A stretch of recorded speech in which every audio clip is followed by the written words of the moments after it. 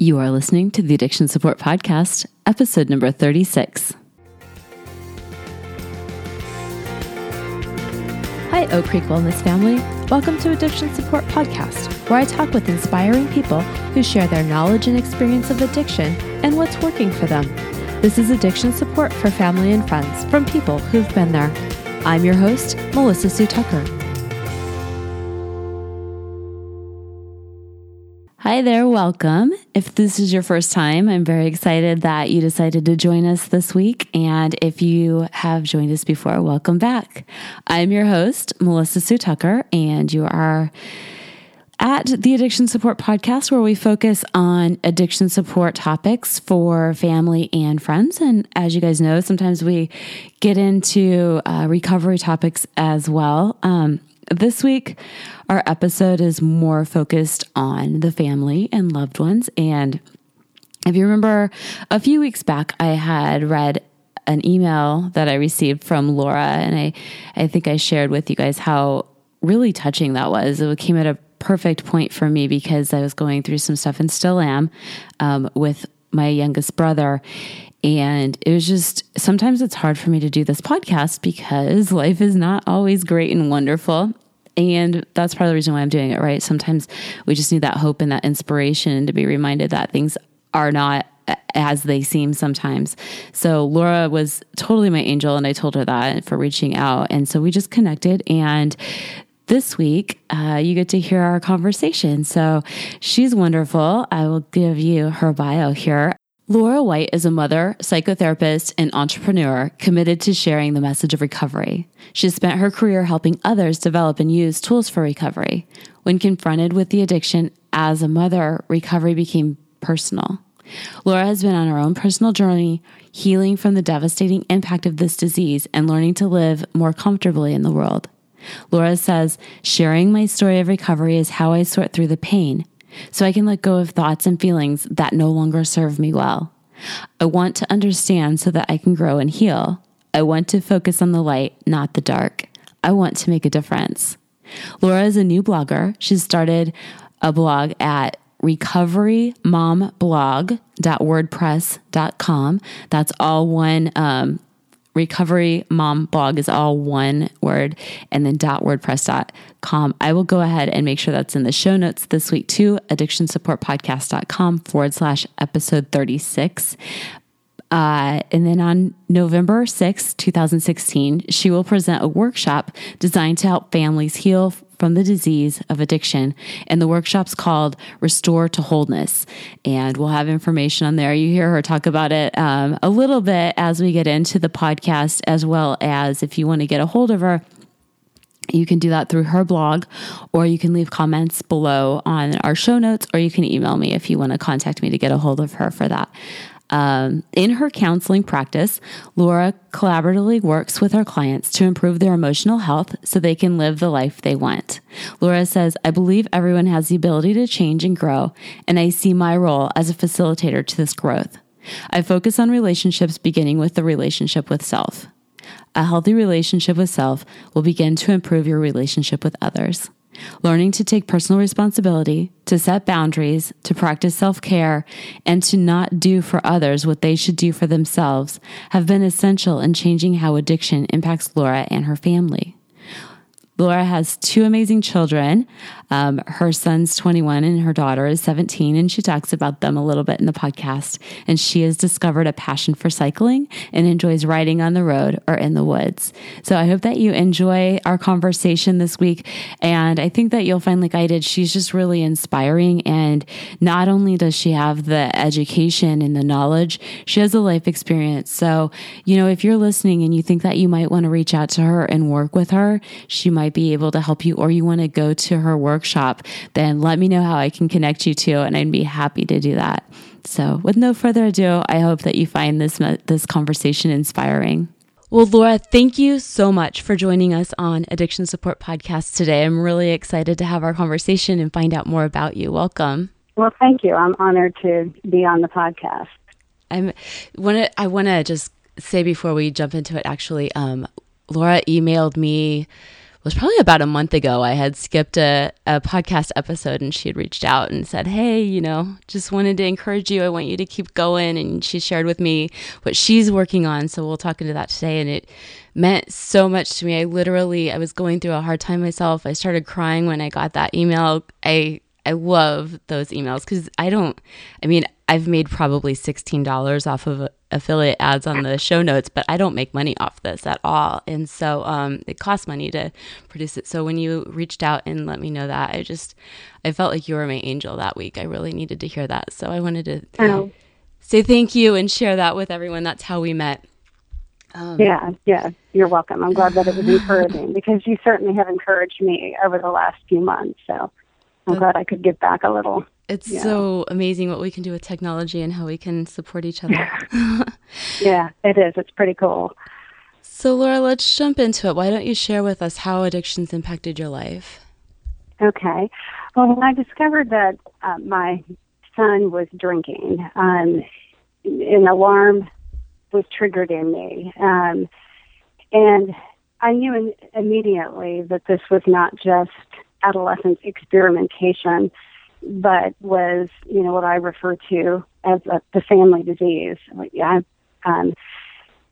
This would be, I guess he would be the fifth generation of addiction in my family. Mm-hmm. So I'm very familiar with it. And I've dealt with it too professionally as a counselor. But when it entered in my house, in my home, it was just grief that I couldn't stop feeling. I just cried and cried. And I didn't know.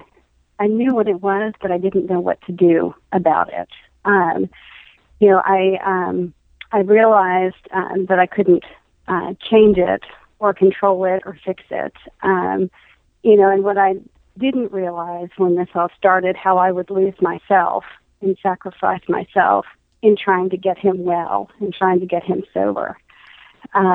Initially, I think I questioned myself if I was really seeing addiction, if it was really, or was it adolescent experimentation? But, I quickly realized as it progressed that this was more serious. Do you think initially you wanted it to just be adolescent behavior? Well, I think I did. I think I wanted it to be, this is just what boys do. But, and then I think also I didn't seeking out to others, other family members, other people, other professionals.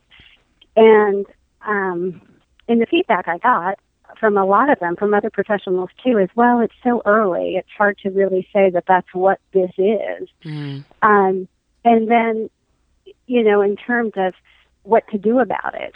So, I did the things that I know to do as a parent. I set limits, I set boundaries, I took him to therapy, but it just continued to progress. And it wasn't until about a year ago, and there were a number, as this disease goes, there's always something worse. And I kept wondering, how bad does it have to get? And about a year ago, he was in a head-on collision, and ended up at the trauma unit. And, receiving that phone call, my heart is in my throat, driving to the hospital, and all I knew is that his legs were broken. And remember thinking, broken legs, we can recover from broken legs. And when I got there and I saw him on the stretcher and he was talking, it was certainly a relief that he was still, there wasn't head trauma. Yeah. And so it was a long physical recovery, but I think that's really when the addiction just escalated.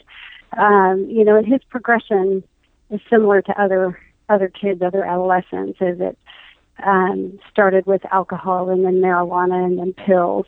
And he had 7 broken bones, so he had pain meds. And what I do also understand about the disease of addiction is that you can't appropriately use pain medicines, and having conversations with the physicians about saying, well, he has a substance abuse disorder, and them looking back at me like, I don't know what to do with that. But they Right. just, they. Their concern so is pain management, and that's what they're focused on. Yeah. Yeah. That, and it's not necessarily, that's not necessarily their fault. That's their training. Right. But to be able to help him, because he does need the pain managed. I mean, I've never broken a bone, but he had 7 of them. He spent a couple of weeks in the hospital, and then from there went to a physical rehab skilled nursing facility, and then eventually ended up in my living room. And through the progression of his disease, I had put him out of the house a couple of times. But there was really no place for him to go. Right. And, and I also had the idea that I had some control over this because he couldn't have a 2-story house. He can't walk upstairs. I can, put the medicine, I can control this. I can put the medicine in, in a place that he can't get. But, it's a cunning, baffling, powerful disease. Mm-hmm. And he found a way to get to it, and he found people who would bring it to him. And so it was a very fast descent for him and for me as I tried to get him well. And it was interesting too at that point, after the car accident, because I'd really, the isolation that occurred as his disease progressed, and the secrecy that goes with this disease. I didn't feel like I could talk to people about it. I couldn't really tell people what was going on. I mean, people could see he would that he was not being successful at school, but it was hard for me to talk about what was really happening. And when he had the car accident, people rushed forward with, well wishes and condolences and casseroles. How can we help? And it was really me allowing people to help that made the difference. I think, I didn't have the sense of shame about his physical injuries that I did about his addiction. And so kind of at the same time as I was falling deeper into despair, there was just this kind of army of support around me that kind of carried me through. And I finally started talking about what was really happening. And I remember running into a friend at a store who I didn't even really know very well, and asked how he was doing, because when you have that kind of accident that, it's kind of every parent's nightmare. That phone call especially. Yeah. They're very compassionate, and they ask. And so I just started crying, when this person asked me how I was doing, and I'm sure that was not the response he was looking for. But, and he said, well, I thought he was getting better. I said, well, he is, the physical injury he's recovering from, but the addiction is just out of control. And so when I was able to start talking about it, I started getting better. And I had been going to meetings. I've been going to Al-Anon for about 5.5 years, and I just kept going to more and more meetings. I had, reached out for my support. So it progressed to the point where I gave him an option, because he clearly was not going to stop, and I couldn't control it. It was bad. And I gave him the choice of going to a shelter, going to jail, or going to rehab. And I'm grateful he accepted rehab. I don't know that I could have done the other 2 options, but I was at such a point of desperation. I had to do something. He couldn't stay in the house because I didn't think we were going to survive. And that was really certainly a significant turning point. That takes a tremendous amount of strength to be able to, reach down inside of yourself and be able to say something like that to your child. I mean, obviously that's the best thing that you could have done, but as a mom myself, I kind of put myself in those shoes, and I can't imagine the amount of strength that you had to call upon to be able to lay down those options. Well, it kind of goes against our natural instinct as mothers. I mean, I think, and that's the part to me that has been so challenging and so difficult. I mean, I understand how the disease works. I understand how the people get lost and they need to find their way on their own. But as a mother, we're wired to nurture and to protect, right, and to rescue care sometimes for our children. Yeah. But with the but I think I realized, and it wasn't like one moment, but realized over many months that I couldn't get him well, and I had to let go. And I have a younger. He has a younger sister. I have a daughter who I have that I'm responsible for too, and I had to consider her. And his disease was affecting all of us. Yeah. Was hurting all of us, and so somebody had said to me once, and I, said that having a child is like your heart living outside of your body. Yeah. And when your child is suffering, you just want to keep them from suffering. Yeah. So, but I also realized that I couldn't stop the suffering myself. So, he had this was the second attempt at treatment, or actually of residential treatment, and I think what was different for me at that point when I dropped him off the last time is that I was completely ready to let go. Mm. I think before that, I really had the idea that there was something I could say, something I could do, something that I could, some difference I could make. And so that was, for me, when I could begin to heal. Yeah. And, the growth and the change that I have seen in myself, in recognizing that I have to take care of myself. And, and some of that is finding other people who understand this disease and talk to them. It's, kind of the basic stuff of, eating right, getting enough exercise, getting enough sleep, Right. All of those self-care things that are important. I participated in the family program and learned about myself. I listen to podcasts. I do, all of those things that I know to do. Well, I can only imagine that having gone through this firsthand, that makes you an even more powerful therapist. And when you're working with your clients, it's probably easier for you now to be lovingly honest and point things out and push them maybe further than maybe you could have before. I would imagine that would just make you that much stronger and that much more effective too.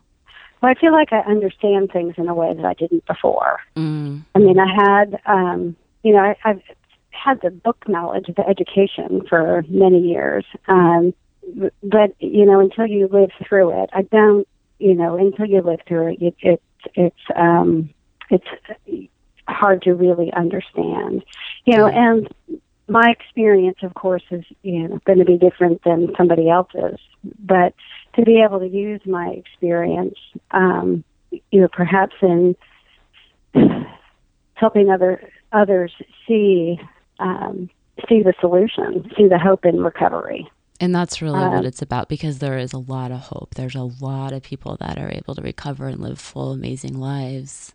Oh, absolutely. And, yeah. and And for me, recovery has been, learning that I am not alone. Mm.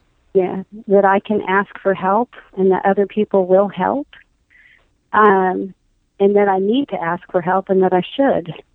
I think that was one of the things, one of the experiences I had in the family program is I didn't realize that I didn't even know I needed to ask for help. I didn't even see it.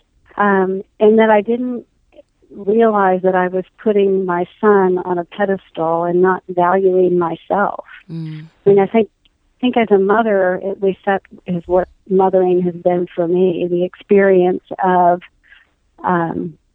putting his needs or their needs before my own. But with this disease, you can't do it like that. Did you find too, when you started to talk to people, that everybody has a story like this? Like, the more I talk to people, the more I'm like, oh my gosh, they tell me their stories, how everybody I talk to has an addiction story, either themselves or someone in their family. Right. You're absolutely right. I mean, it is, and that is when I found that I was able to be honest about it, others would share their stories with me too. And so, my hope is to kind of create this, community of people in recovery. And that, that I think is to talk about recovery, to talk about the solution, and that it can and is a great way to live life. Yeah. One of the things you said to me the other day when we were talking that really I haven't been able to forget, it's like stuck in my head, is when we find out that somebody has cancer, we show up, we bring over casseroles, we'll make sure that we're there for the spouse or the family members and everyone in that family. But that doesn't really happen when somebody finds out that our child or our husband or somebody is suffering with addiction. And part of what I like about sharing stories and just getting this out there is hopefully we're taking that stigma away a little bit, and hopefully, somebody will listen to this, and if they find out that somebody else is dealing with something that's heartbreaking right now, maybe they'll go over and take a casserole or go over and sit with them. Or, there's been days when I didn't want to get out of bed with stuff with my brothers. Hopefully somebody will reach out to somebody and realize that it's just as serious, it's just as painful, and they don't need to go it alone. No, and that you're absolutely right, that you need somebody, you need a community, you need for us to be able to support each other and not judge. Yeah. And I think that's, I think that was what kept me from talking about it, is my fear of judgment. I mean, how are people going to look at me as a mother or as a professional? I mean, I do this for a living. How could I have a kid that's addicted?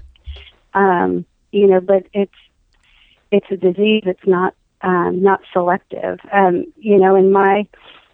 my family, we also have male pattern baldness. The men in our family are bald, and he also received that gene from my side of the family, and I'm not embarrassed about that. Why should I be embarrassed that he's got the gene of addiction? So it's just, I think the isolation, if we could figure out how to support each other and not condemn each other in this with this disease, would go a long way. Yeah, and I think you kind of hit the nail on the head. We blame ourselves, or there's something we could have done, there's something we can do, but there's not. No. The other part that I understood about the disease is sort of the self-destructive nature of it, and how badly he felt about himself. And so to continue to add to that pain. So, part of what I wanted to do was sort of surround him with love and show him that there is a better way, that there is a way out of that pain that isn't drugs and alcohol. Yeah. And that's really what it seems like. It seems like people are afraid to feel their feelings. They feel, and then once they start to work through and unpack some of that, I think it's been my experience, Yeah. then they start to see their power and how big life can be and how amazing they are. Right. And to be able to, experience, feel, and express a feeling, and how rich that can make life. Yeah. How's your relationship with him today? It's the way that it is today is so much better. That he has really grown and changed, and he was back home. He's not living in our area any longer, but he was back home for a visit a couple of weeks ago, and did his 9th step, making amends, and that was just amazing to be on the receiving end of that. I recognize that it's one day at a time. It's not, he's still early in his recovery, Mm-hmm. but I try not to take responsibility for it, worry about it. We talk a couple of times a week, and we're able to talk about things that matter. He has a community of support. He has plans for the future, and I feel more comfortable and less afraid.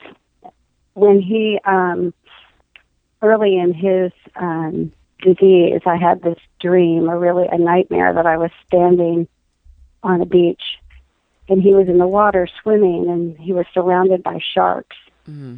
And I was screaming at him to get out of the water. And that dream has changed some, or nightmare has changed now, but he's not alone with those sharks, that there's a light in the sky, which for me is his higher power, is God. Mm-hmm. And I know that, the God of his understanding, the God of my understanding, loves us both, and I feel comforted that he is being taken care of, and I don't have to do that. I'm not his higher power. I'm his mother, and I feel like I can be his mother now. And so I still have some more healing to do. There's still things that I try to get involved in his life because I am his mother, but I just try to keep the focus on myself and not do for him what he can do for himself.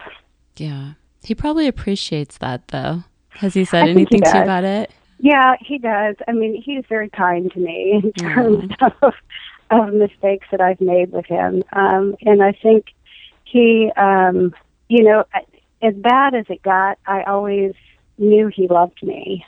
And I know he knows I love him. He may not have always, and still may not always agree with me, but I know, I know he knows I love him.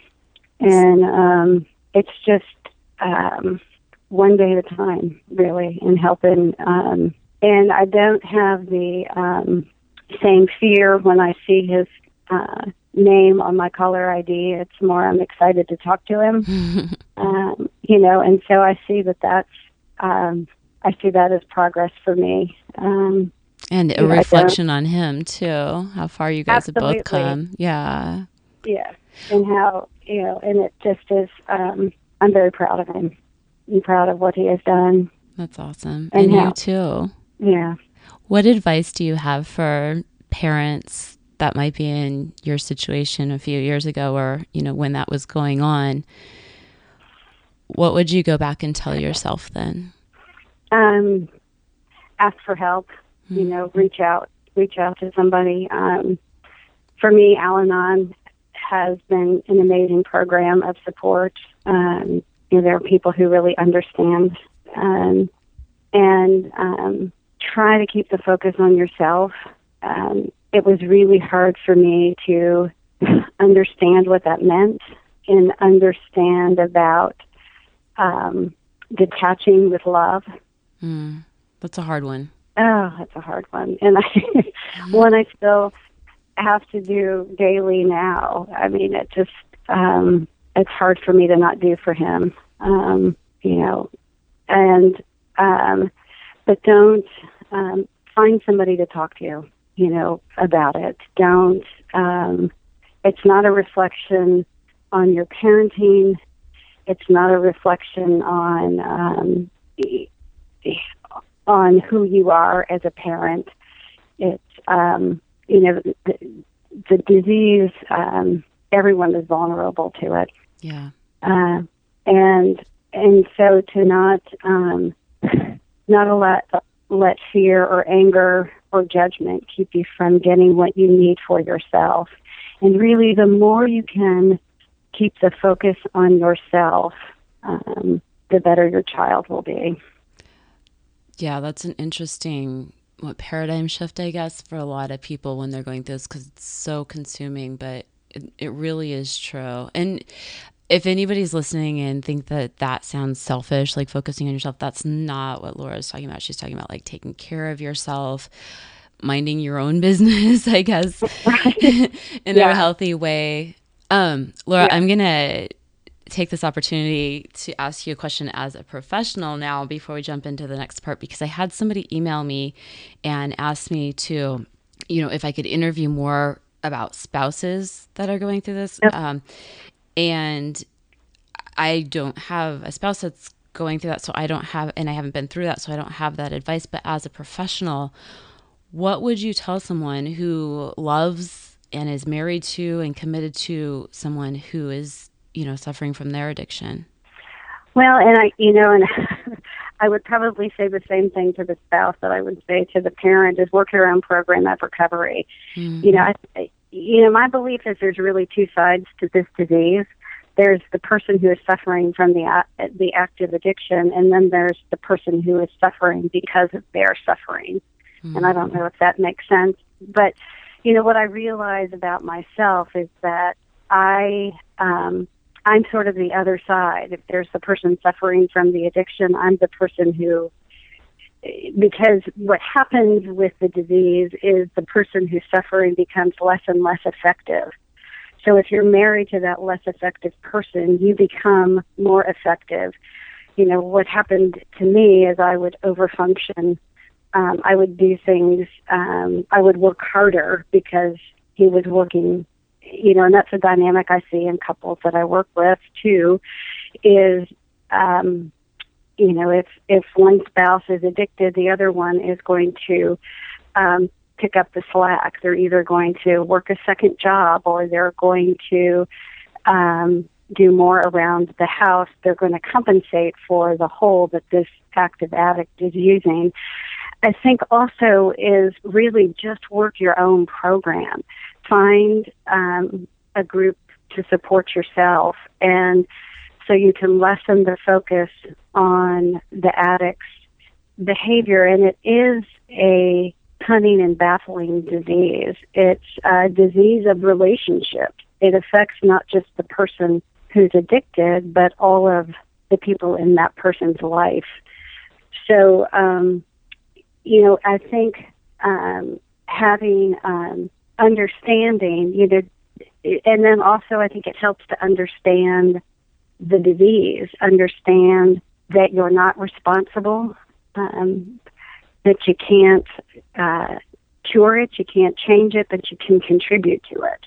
Mm. And contributing to it might mean doing for that person, whether it's paying their bills or making excuses or tolerating bad behavior, putting yourself in jeopardy, either emotionally, physically, financially, spiritually, because of someone else's behavior.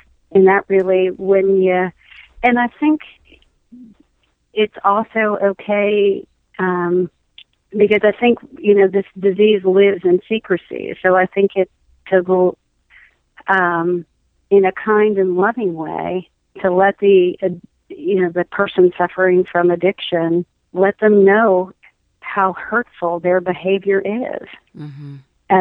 How as a spouse it's hard to, whether it's being embarrassed because you're at a party and they're impaired, or, you're overwhelmed because there are bills that are not being paid. I think it's, I think what I see, in couples often is, tolerating intolerable behavior, whether it's, emotional neglect or emotional abuse.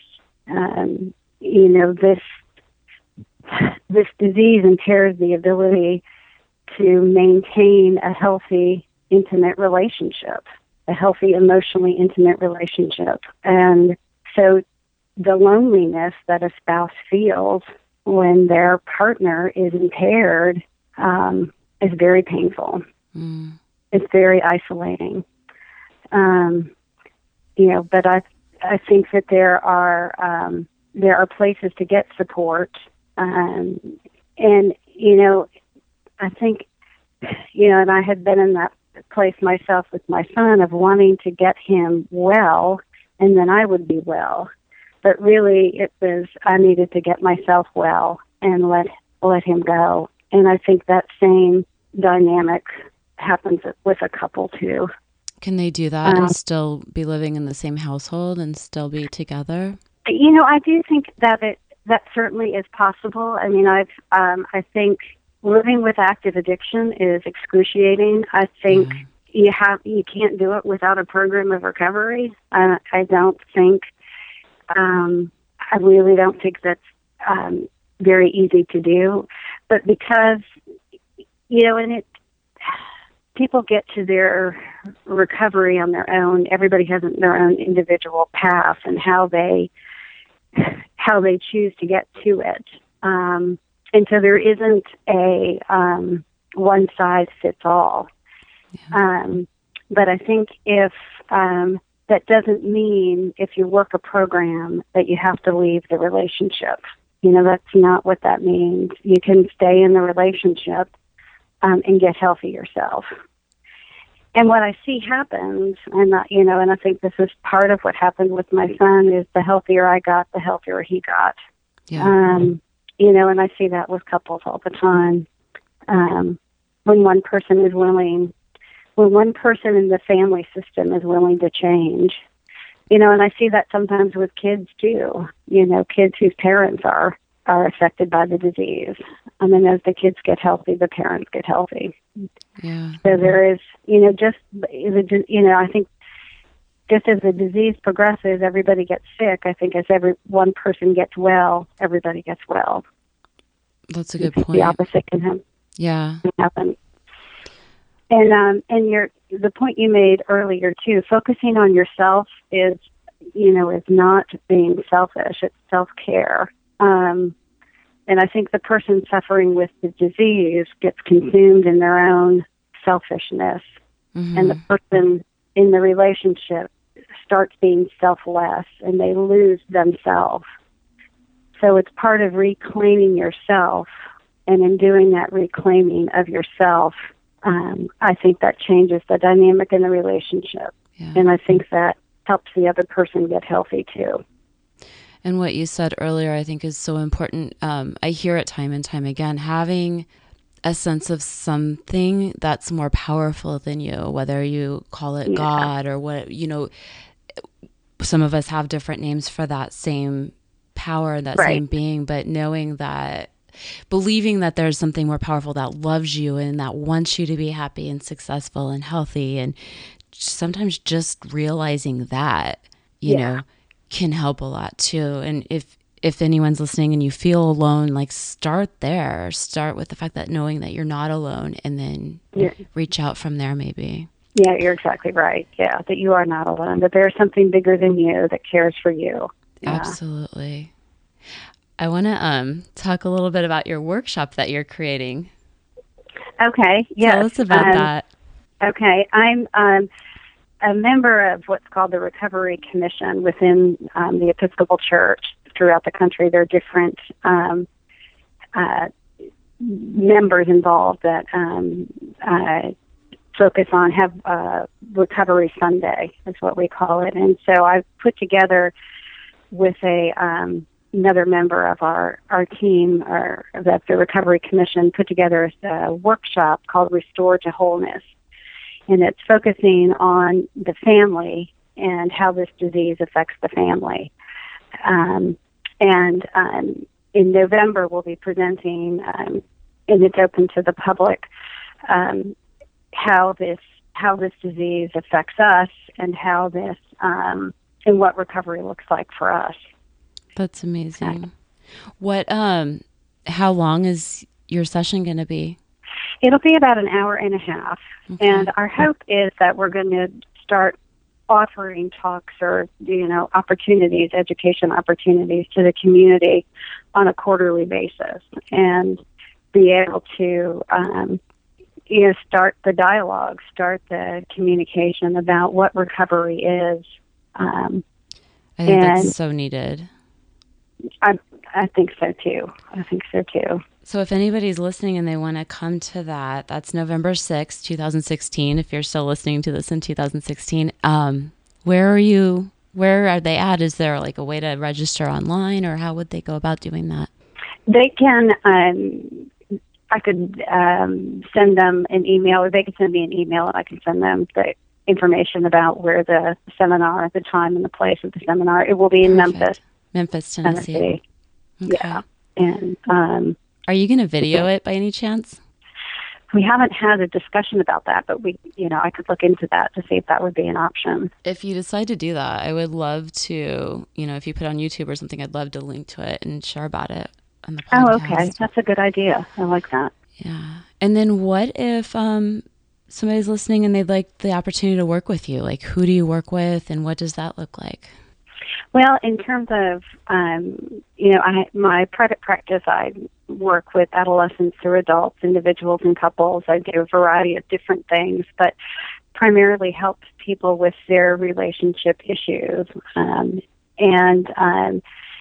whether it's a relationship that has addiction as part of it, or if there's, some other depression or anxiety, other issues that are affecting the functioning. So I have a profile on Psychology Today. I also, you could reach me through the email if somebody was interested in, communicating with me. Absolutely. Should I link that on the show notes, or do you want them to come through your blog to find? You could link it in the show notes. Okay. I'll go ahead and do that. So, and then also, you just started blogging. Congratulations. It's a fun adventure. It is a fun adventure. I'll have that linked up in the show notes too, but if anybody wants to check out right now, it's recoverymomblog.wordpress.com. Yes. Yeah. So I'm just a real newbie at this, trying to figure it all out. But I have journaled for years, and so this just seemed like a new way.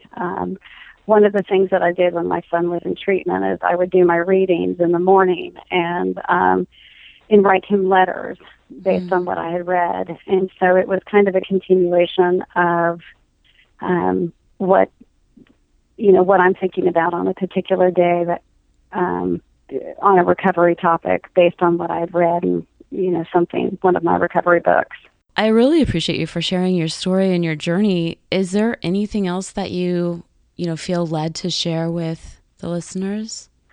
Well, I would just encourage people to continue to, find places to heal. Just continue to be gentle with yourself and gentle with others, and look to make connections that are positive, that are healing, that are helpful. I love that. And I love your quote, or what you said in your bio too. I want to focus on the light, not the dark. I want to make a difference. Yeah. Thank you. Yeah. That's important to me. Well, thank you so much for being on the podcast and sharing your story. Well, I'm honored that you asked me to participate. Thank you. All right. So I just hope that you guys found that as inspiring and touching as I did. I really love the connections that I'm making through the podcast, and I love being here for you. I know over the past probably couple months, we've been going every other week, and that's just what I've had to do to be able to take care of everything else that's going on. But I'm still here for you and still putting these out.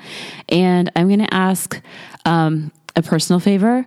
If you could take a moment, and whatever your higher power is that you believe in, just take a moment and say a prayer for myself and my family, not even myself, for my brother.